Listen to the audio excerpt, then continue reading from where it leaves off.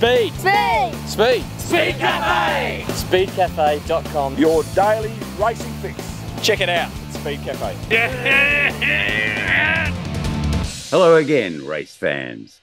I'm Mark Fogarty, and this is the Speed Cafe podcast.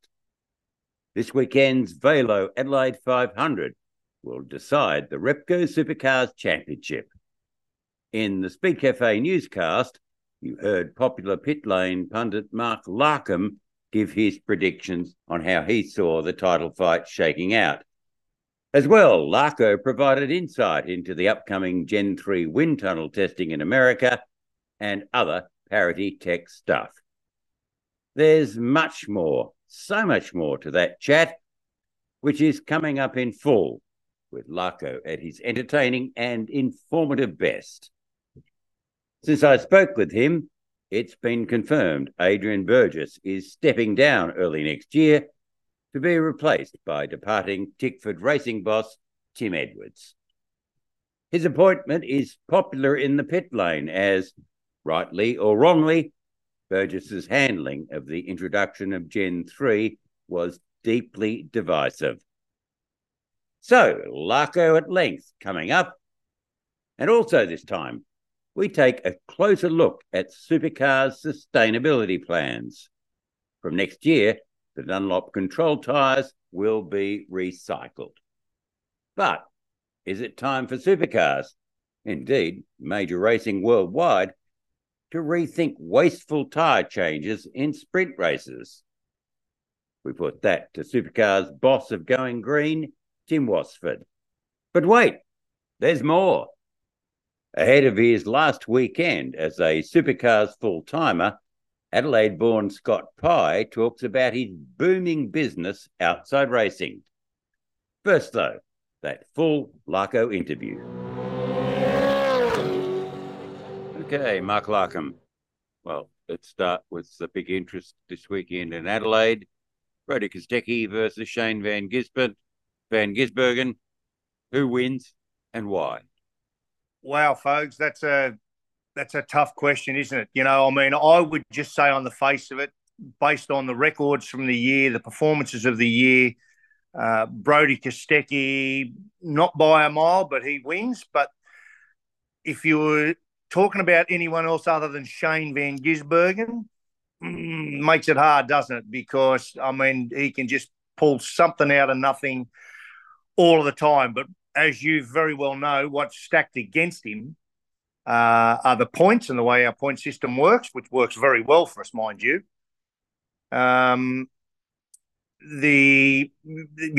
Just winning is not going to be enough. You know, we can talk more about that, but I think Shane's got to have a very particular strategy if he's any chance at winning this championship. But no, to answer your question, Brody. And of course, no debate, he'll be a very worthy champion, won't he? Oh, not just that. Very worthy and team. Folks, let's not forget that. I mean, I've watched that team up close develop from a bunch of very young people, particularly those out on the pit lane under pressure in pit stops. We all saw it over years, making lots of mistakes. We saw Barry copping and hammering.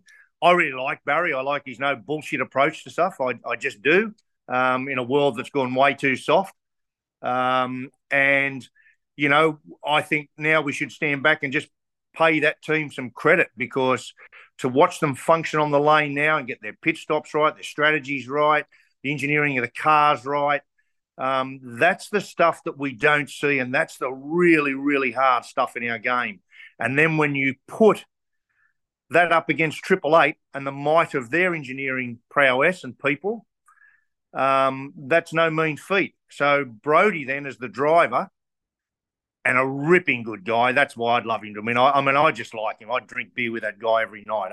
He's a proper Aussie bloke. You know, I got a real sweet spot for him. I really do like the guy. He hasn't changed.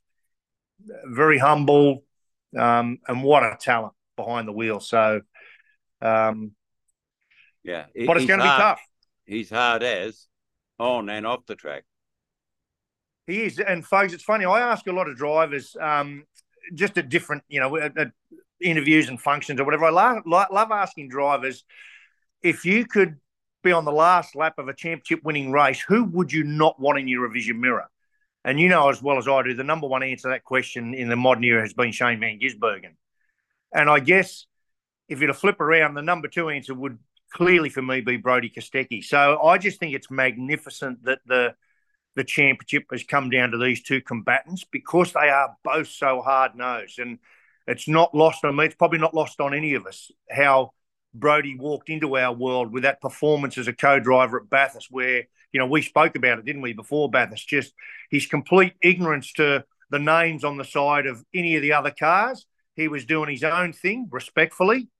And, well, ain't they the signs of a tough competitor? And, you know, no surprises, here we are. So, man, I'm loving where we're heading this weekend. And don't forget, another big game on for third, you know, the podium in the championship because, what is it, like 9 points or something between Feeney and, come on, Mark, Will Brown, you know, that has implications around their other team players. So fascinating, mate. And fascinating how you go about it. If I can just indulge you for a sec, folks, I think I was thinking about this. You know, how do you go about as a team? You know, Shane van Gisbergen going and winning is not enough. Shane, if he wants to win this championship, has got to go there as a team with a strategy to, for me, maintain track position. So that means they can't be sort of ignorant of qualifying speed like they were at Bathurst, focusing on their race setup, which was the right thing to do. They've got to be up the front. They've got to have track position for the express reason of keeping Brodie in the pack. Because their only chance, really, Brodie's got to have a DNF. He's got to have an incident, a drama, caught up in safety car dramas, you know, with two compulsory pit stops. They've somehow got to get him caught up in that. Not nice to say, but, you know, they need him off in the sand trap or in the fence, you know, and the only way to do that is have him battling in the pack. So having Brodie in clean air out the front, dictating the race, is not what they need. But on qualifying this year, I was just having a look earlier. Brodie's average qualifying position, I think, is like 4.5 or something like that. Shane's average qualifying position is 8 point something. So on the stats, mate, Brodie should qualify in front of him, and that's what they've got to stop. And because there won't be big tyre degradation at Adelaide, it's not a high deg track, so trying to do a sort of, you know, SVG's typical late stop strategy or relying on a big undercut or a tyre game, it'll always work. It just won't be as strong there. So for me, I'd be designing everything I do this weekend about strategizing to keep Brodie in the pack. Indeed. There's all to play for, and essentially, it's for Brodie to lose. Okay, the other big topic is it's all been confirmed. Well, not confirmed, but we now have a timeline on the wind tunnel testing of the Mustang and the Camaro in the United States early next month. All this parity argument and error testing, transient dyno engine testing and all. The average fan, it does their head in. So, look, Larko, that's what you're good at. Break it down. What is the wind tunnel testing? What's it going to do? Is it going to end this parity aero argument? Yeah, that's a great question, folks. Is it? Let me put it this way. What it will do by using the transient dyno and the aero tunnel will simply mean that we've used all the best tools available in the world to get the cars as close as they possibly can. So essentially, there's nothing really much more you can do. And I don't think there's ever any guarantees. I mean, other than being able to tick that box, which is great, and the category needs to do, I think, to put everything to rest. Formula One spend, as you know, lots of energy, time and resource in tunnels, and they don't always get it right. But what we're doing is a little different. We're not going to develop parts in the wind tunnel, which is sophisticated and problematic in itself. What we're going to do is to try and go and validate a whole series of numbers, maybe make some changes to make sure they marry up. CFD, computational fluid dynamics, will be still very much a part of that. And so that's a little different. And I think this is good. Should we have done it earlier? A lot of people say. For the life of me, I'm close to all of the guys. The program, for me, there was never a spot to do it earlier. With all the work that had to be done with the prototypes and the testing and to get it all done and happening leading up to this season, there simply was never ever an opportunity to do it earlier. And if I'm honest, folks, there was probably early on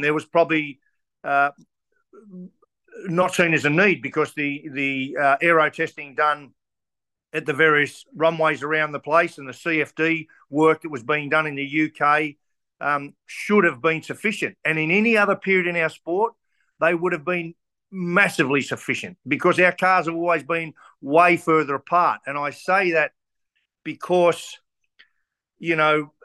forever our cars have been the same but different. But now we're sort of a victim of our own good work. We have made these cars so incredibly similar. I've told you before, I've had the privilege. I get to see a lot of the data, the overlays, the engine stuff. And with all the tools that we have and the aero stuff, with all the tools that we have had up to this point, trust me, the things have been incredibly close.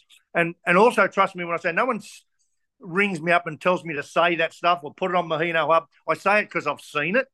But clearly, even with all of that, it's not enough because the cars are so close. What's happening, even a micron of difference, it's magnified, right? So that does still concern me a little bit going forward because even with all the wind tunnel work in the world, because the cars are so incredibly close, any tiny little advantage, you can't wind tunnel test for, a 173 kilometre an hour corner where the car's at 3 degrees yaw and there's a 30 kilometre an hour southwest breeze blowing across the boot at a certain angle. You know what I mean? You just can't cover everything. But on average, you've got to get them the same. So to go to the chase, mate, what the aero tunnel will do, folks, which we haven't been able to do with all the good intent and CFD and all the rest of it, is yaw, which is basically the car when it's turning. So if you imagine that the car's going at 200 k's an hour or faster into the breeze, and then you turn the car like a yacht, it yaws. It turns, so the flow of air across the surfaces of the car is different. And that has a massive impact on both downforce and drag and balance, aerodynamic balance. So there's the first thing. They'll be able to twist the cars or turn the cars on a turntable in the aero tunnel at, 0 degrees, 1, 2, 3, 4, maybe 5 degrees. Typical yaw characteristics. The other thing I believe this tunnel can do is roll, which is really cool. So again, if you subtly roll, because when you're turning a car, because let's remember, downforce only matters when you're turning the car, right, in a corner. So when you're turning a car, the car's in roll. It's down on its haunches on one side and up on the other. So this tunnel actually has the capacity to roll the car while they look at that flow. So that's really good. And I trust that'll mean they can do a combination of yaw and roll at the same time. And the other thing I've pointed out a few times in the telecast, where we have the Hino Hub, often in with the motorsport operations guys, I get to see when they scrutiny the cars all year, they've got these little laser beams under them. So they're measuring all the ride heights that the cars are using to be competitive. So they've got all of those logged for the whole year. And so they'll now have that information, which we didn't have in the previous generation of testing we did. And that's where Penske, I think, outsmarted everyone this time. So they will go and use all that data to replicate that in the tunnel. So they'll know ride height up at the back, down at the front, the whole ride height down, the car flatter, the car with a lot of pitch. So between pitch, yaw and roll, foes across a whole raft of speeds in the scientific domain of a tunnel, coupled with CFD to validate it, heck, mate, that's it. We can't do any more than that. And it's a big investment, very expensive, as you know. Mm-hmm. So I tip my hat to Supercars for saying we got to do this. So, yeah, wind tunnel testing and transient dyno engine testing, they're the big fixes. Yeah, well, the transient dyno one will address it. And again, seriously, folks, I've seen so much engine data now over the year that seriously, mate, you couldn't pick it. And there's times where the Mustang, like Darwin, the Bend, where the Mustang was faster than the Camaro. So it's not as simple as saying, "Oh, quick, make them go faster." And I've watched a lot of stress in the organisation, just being very careful with this. But even the dyno charts, and all the track analysis doesn't go to the level of what you can do on a transient dyno. And one of the great things about a transient dyno, and for those that don't know what it is, so if you imagine removing the drivetrain, the engine, the drivetrain, the transmission, the transaxle, the rear axle, the hubs, so everything that gets from the front of the engine through to the power at the rear wheels, and that's it. You get rid of everything else. So there's no other variables. There is just the drivetrain. And on a transient dyno, you can then actually run the engine in track simulation. So if they want, they could run every track in this country on that transient dyno, then switch it over to the Camaro and do the same thing. And it's a lot of work. I've seen the plans for all the jigging and work that's going on. I think it's like a $3 million transient dyno that they're using. So it's a really high-end piece of equipment. But they've still got to make, Supercars have been making all the jigging and fixtures to be able to bolt both the running gear of a Mustang and a Camaro onto this thing and get a really, really, really super accurate picture of the performance of the engine across acceleration, full power, full torque curves, gear shifting, really importantly, all the work we've done on shift cuts and whatever. So again, here's the tool now to eliminate all of that. And when it's done, there can be no argument. So, great, really good stuff. Well, that's good. Well, thank you for breaking that down and explaining it in English. And, well, yeah, hopefully it will all mean that parity is a word we don't hear next year. Well, I think there's one final component, folks, and I've had a couple of internal chats, and I'm not in a position of any decision making. I just try and get in people's ear where I can. But I'd love for the business to now, from learnings this year. In fact, I was there on the board, I reckon, 20 years ago when we wrote the parity model that we currently use. Where you sort of grab a bunch of the leading cars off one side and then the other side, and then dissect all that down to a 60-second lap and remove all the outliers and the in laps and the out laps and the crook laps and all the rest of it. So you get a really accurate picture when you average all that out of the true performance of a Camaro versus a Mustang in genuine racing circumstances. Because at the end of the day, that's what really matters. But because that's a tenth of a second in 60 seconds, that was designed for an era where the cars were completely different. Like, as well as I do, the cars for the last 25 years haven't been even remotely the same. Well, they've been close, but nothing like they are now. So a tenth of a second in 60 seconds is plenty to capture a difference in parity. So I think we probably need to have a bit of a look at that. If it was me, I'd be saying, you probably need to halve that so you capture any parity differences sooner. And I'd love to see them, 5 races is a long time to wait to trigger it. Maybe, there's something that can be looked at there. So I think that's just part of a holistic approach to it to really arrow in. And so if there is any small differences, they can be jumped on and you barely will even see them. But that's the point, mate, in our game when it's so close, the really tiny things. And as you know, mate, we just want to get this back to the entire focus is on the team, the strategy, the drivers, the pit stops, doing it right. Mark Larkham, of course, will feature on the Velo Adelaide 500 coverage on Fox Sports and 7. Supercars is slowly going green. The long-term target is net zero carbon emissions across the sport. Now, a lot of that will be reducing the environmental impact of the events.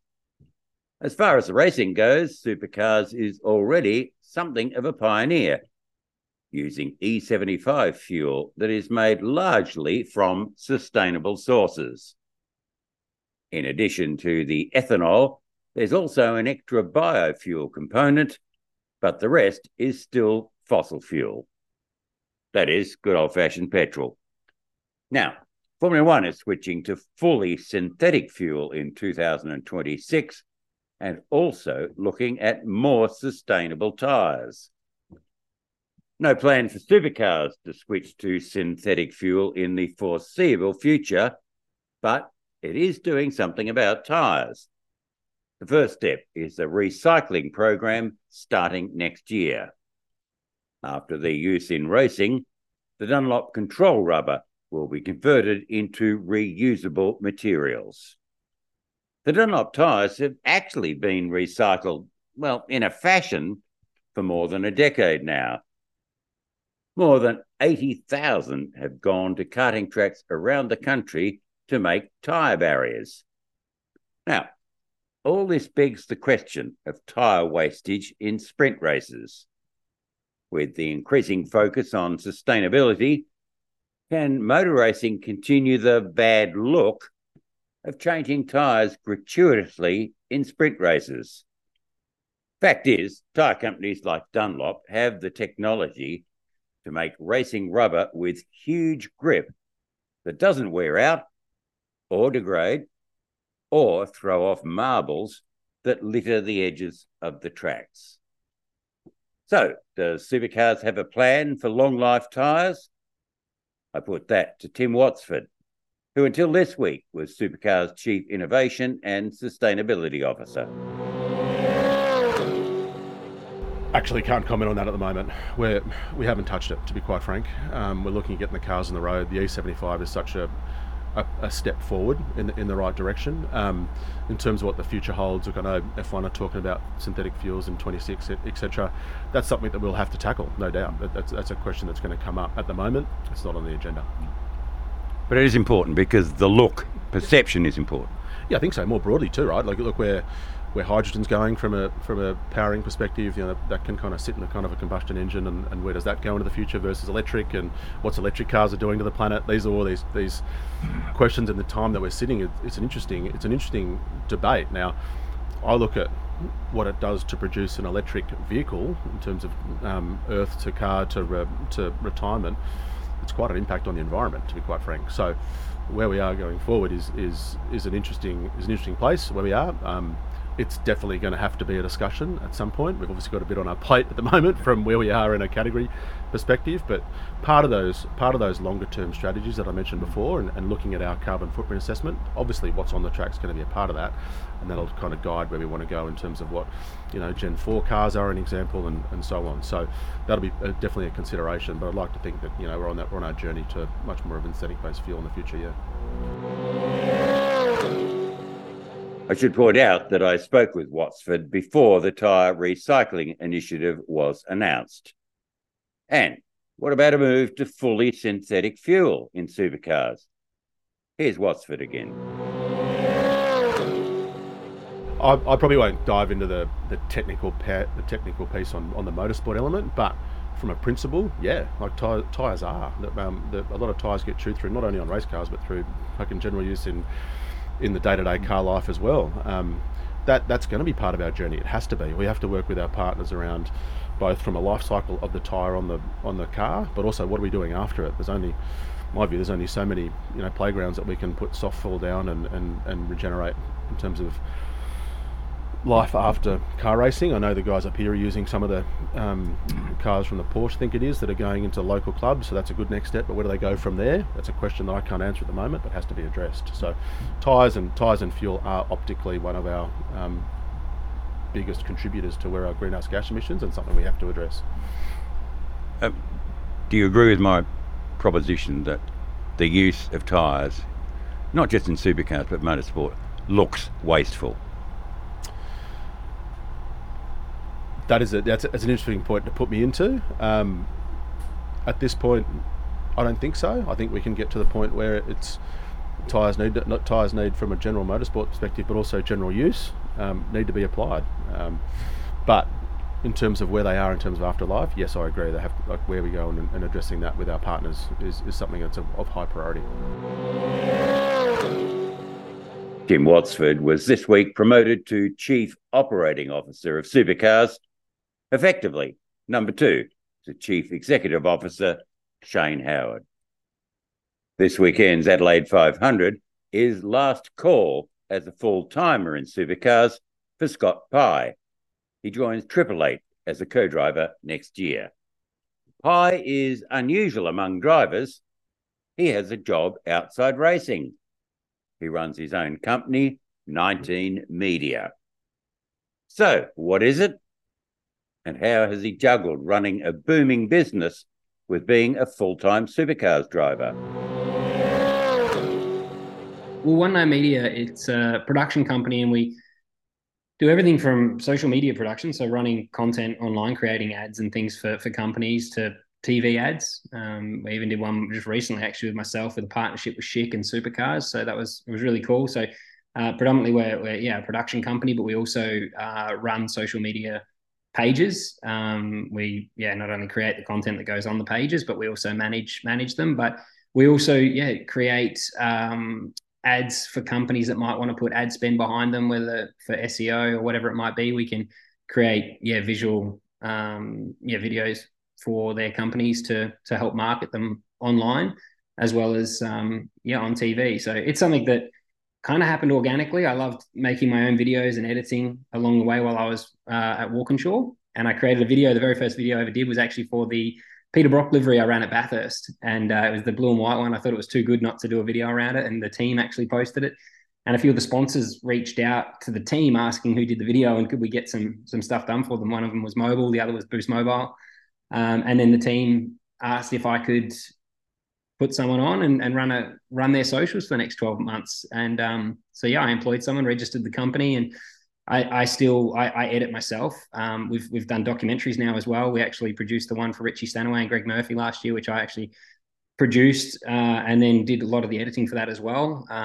But it's just something I'm passionate about. I love storytelling. I love working with sponsors as well and trying to create ways that we can promote their brands. And it kind of happened, I guess I learned through my own partnerships and how I thought I could add value to their brands, and video content was something that every brand needs, especially these days with online advertising. So I guess a service was created organically, and I've kept going with it. So I really want to work with the sport as well, and everything I've learned with online and try and help the sport, especially now that I've got a bit more spare time. Maybe next year help them with a plan to create some content that is appealing to a younger demographic, and still also create some content that our current demographic really loves that's maybe not being done just yet. But I really love storytelling. I like creating content, and I also enjoy just working with brands and trying to find ways to promote themselves. Has it been easy for you to add all that work to your portfolio? Now, look, we all know supercars drivers generally don't have the bit of spare time. The busy schedules, but you've got stuff to do. But equally, not many of them take on an extra business, and you've built this. What have you learned? Yeah, I mean, I guess some of the fans of the sport probably don't realize some of the challenges we have, and I think with it took me 165 races to win my first race, and there's no guarantee when the next one will be, but I'd like to use it as an example where it's if you turned up to work 165 times in a row and lost, it's pretty tough. And it doesn't matter what you're doing for a job, even if it's your dream job, if you turn up every day to work and lose, it takes a toll on you, and you got to keep getting up and keep fighting. And I wanted to find a productive outlet for kind of like a healthy distraction. So I was actually looking for something for a while. And then in 2017, I came across video content because I was doing it for fun. It was really an outlet for me, and I actually enjoy it as much as my racing. It's not my primary focus still, but I've always enjoyed doing it. It just takes a little bit of pressure off of racing as well, to know that come retirement, whenever that is, hopefully a very long time from now, I've got something that I can step into that is established and going well. But I've always found it to be really healthy to be very busy. My mum still works very hard. My dad was a truck driver. So I've been brought up, with the mentality you should always be working, and it's good for your mental health to be busy. And I definitely found once I was doing One Night Media, it made me feel a lot more healthy. I definitely go to races more refreshed and focused on the racing. It's not a distraction, but it's a healthy outlet, I think. And I mean, even the race I actually won at Grand Prix, the night before that, I was in my office at One Night Media doing a video for a client I wanted to go and edit, because I just had my mind racing, and I went in and edited. And the next day, we got the result. And I remember Walkinshaw was stressed prior to that about me doing this and if it would be a distraction to racing. And I think that showed that it's healthy to have things outside the sport that can take your mind away from it, release some, take away some pressure or something like that. But like you said, we do have a bit of spare time. And I'll be honest, I battled with a lot of guilt when I became full-time with my dad not being around and thinking like I'm not working every day like everyone else is, and I wanted to find a bit of an outlet. That's what it was. And yeah, it's never been distraction. Racing always comes first. So if I'm busy with racing or something, I don't take jobs on. I've never taken something on that would take my eye off the ball, or if I feel like maybe I'm too busy, then I'll cut back and make sure that, if that means profit margin goes down with One Night Media for the time being, that's fine. I've got to make sure I'm always focused on my racing, and that comes first. And yeah, but it's definitely been healthy for me to have a good outlet, good work ethic, gets me up in the morning, makes me train early. And yeah, I work Monday after a race weekend like everybody else and try and build my business. So I've got something after racing. Well, join the club. Bit of a long-winded answer, but I hope that, I hope that if people see me doing this as well, like other athletes, I encourage it. I don't think it's a distraction. I think if you're doing something you enjoy, and you can keep the stress levels of that low, it's a really good, healthy outlet for your mental health and everything to keep you motivated. When you have a tough race weekend, it's actually nice to take a bit of a breather off and come back rejuvenated and ready to go again. But media isn't as easy as it looks, is it? No, it's tough. I mean, I love chatting with Roger Penske when he was my boss, and he said, business, it's so competitive. Our nature, I think, suits it. It's it's tough. I know that speak to anyone in business, it's not easy. I definitely feel like in business though, you're probably more in charge of the outcome than you are with motorsport, especially relying on something mechanical and so many things out of your control sometimes can be really frustrating. And I feel like maybe you're in more control. Effort equals reward a lot more in the real world. Sometimes, not always, but sometimes I feel like it does. But yeah, there's no job's easy. Every job has its challenges. But yeah, I certainly think being competitive helps in most areas. Okay, and I probably should know this, but 19 Media. 19 Media, all words. What's significance of the name?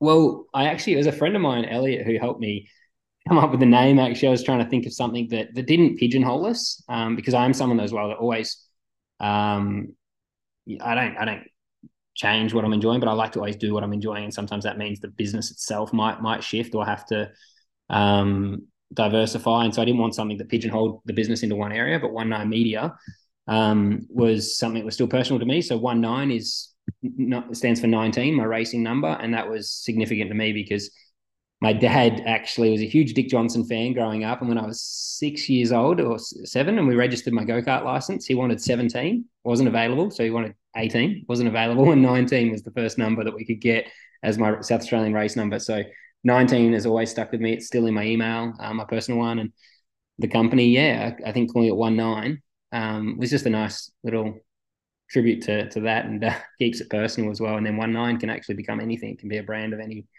kind.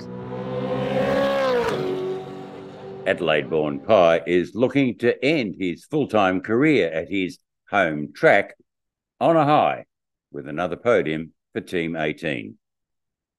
That's it for now. I'll be back later on Monday with all the latest breaking news on the Speed Cafe newscast. In the meantime, full coverage of all the major racing action around the world at speedcafe.com. And don't forget the Grassroots Racing Podcast, presented by national racing gurus Gary O'Brien and Darren Smith. I'm Mark Fogarty. Once again, thanks for listening. You've just listened to a Speed Cafe Pod Hub production.